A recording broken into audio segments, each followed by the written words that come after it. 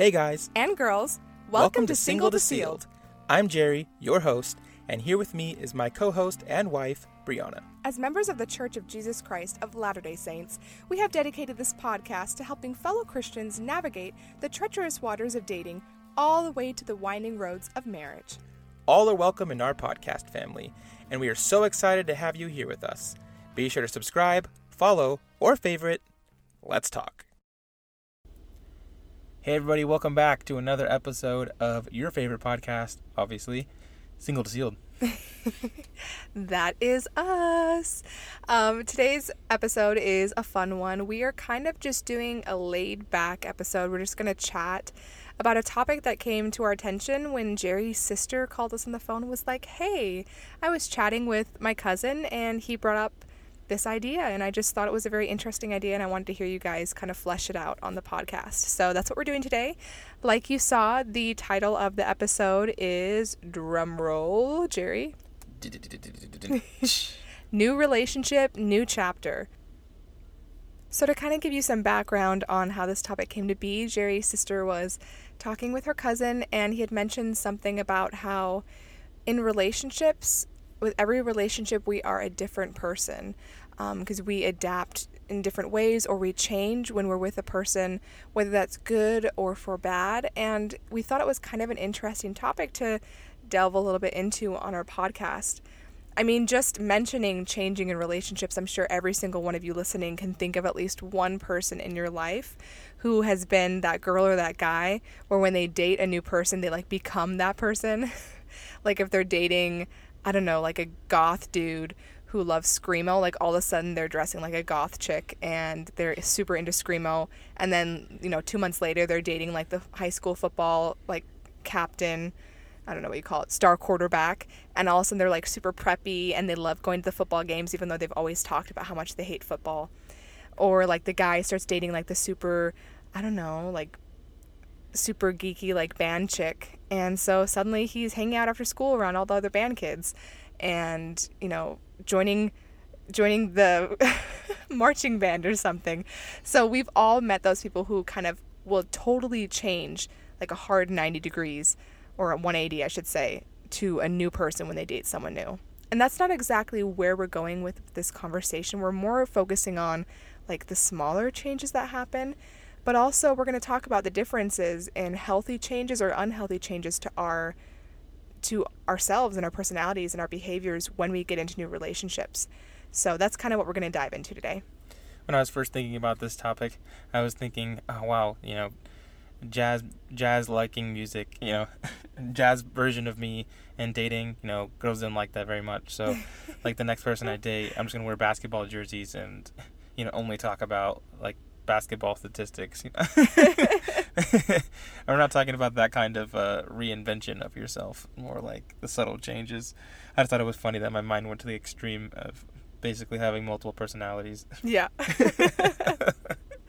No, we all know we really ultimately in this world want to have a relationship where we feel secure and we feel like we're evenly yoked and we balance each other out.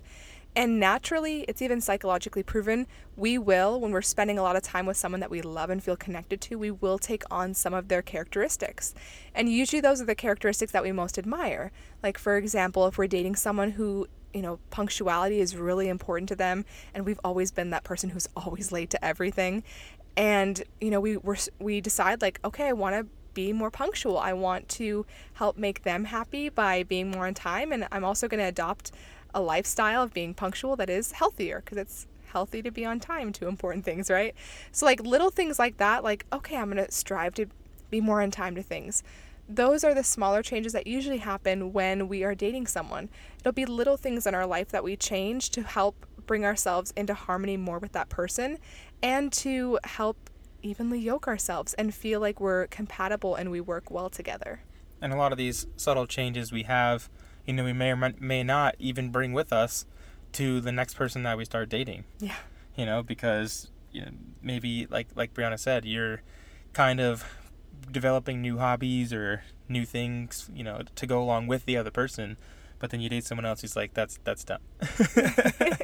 So maybe it wasn't really your thing, but you're kind of going along with it. It would probably go more towards the wayside, but for Brianna's example of being punctual, it's very likely that you're just going to bring that with you, and it's probably a good thing to bring with you Mm-hmm. to not revert back to being a late person. And I think that it's a way to tell what's healthy and unhealthy. If it's something that you're changing just to make this person happy, then I would say that more often than not, it's erring on the unhealthy side of changes.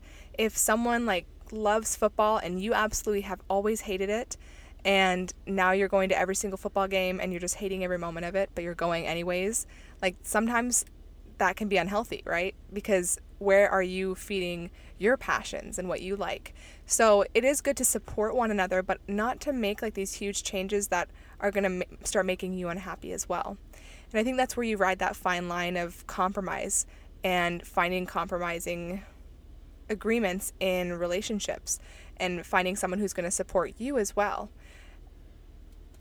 So our life is all about growing from these experiences. We develop these new experiences, and we date someone new.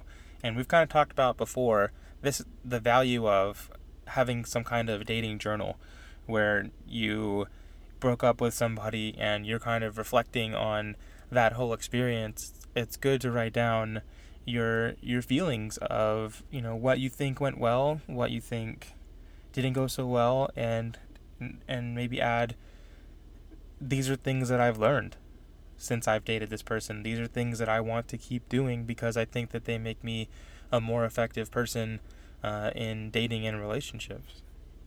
I think in order to just kind of piggyback on what you're saying, in order to really have effective changes and really also stay true to yourself while making changes throughout every chapter of your life, it's good to know who you are. And I think a journal can help you discover that as well. Learning to write down your thoughts and your feelings, and maybe even spend a couple of pages just talking about who you are as a person and who you see yourself as. When you look in the mirror, like what are your loves and your interests and the characteristics and traits that make you special and make you you? What are things that you really value about yourself that you don't want to lose?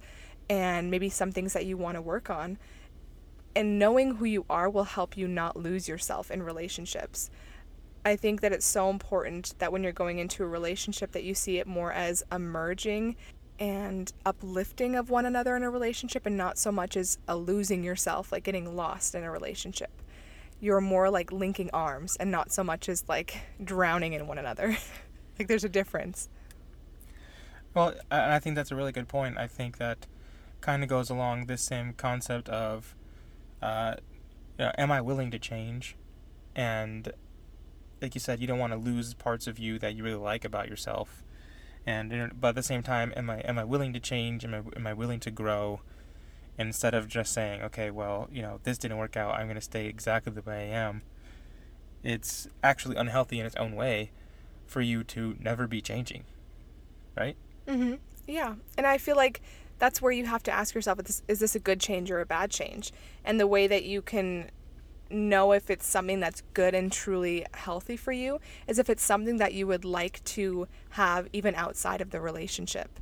Like we were talking about, like punctuality. Is that something that you consider like a healthy and happy and good trait to have outside of this relationship where, the girl you're dating loves punctuality? And if so, then this is something that's healthy, and it's a learning moment for you. Whether or not, who cares if this relationship necessarily works out, but outside of this relationship, is this something that you would like to see yourself have more of? And if the answer is yes, then I would say 100%, like this is a healthy change for you. If you're seeing it as something that you're just changing to make the person happy, or just changing and looking at it as like, I'm just doing this just to make them like me, then that is not healthy at all. Because true change has to be something that you want to do for yourself. And maybe just the person is a little bit more encouraging of it, but ultimately it's something that you're doing for you. And I think this idea of change obviously doesn't just apply to our dating. Just in every aspect of our life, we're always changing. Every day, our body is changing, right? And our perspectives on things are changing. Things that people thought 10 years ago, people are thinking completely opposite now, on certain topics. And that change over time is just something that's normal. And I think with that like I said, being willing to accept that change in yourself, you also have to be willing to accept change in the person that you're dating.